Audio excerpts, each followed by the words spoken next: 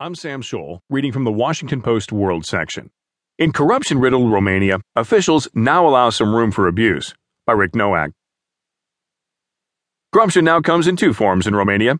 There is the big kind that can still land an official in jail.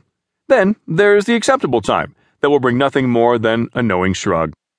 The country's governing Social Democratic Party shocked domestic and international observers Tuesday when it adopted an emergency measure to decriminalize official misconduct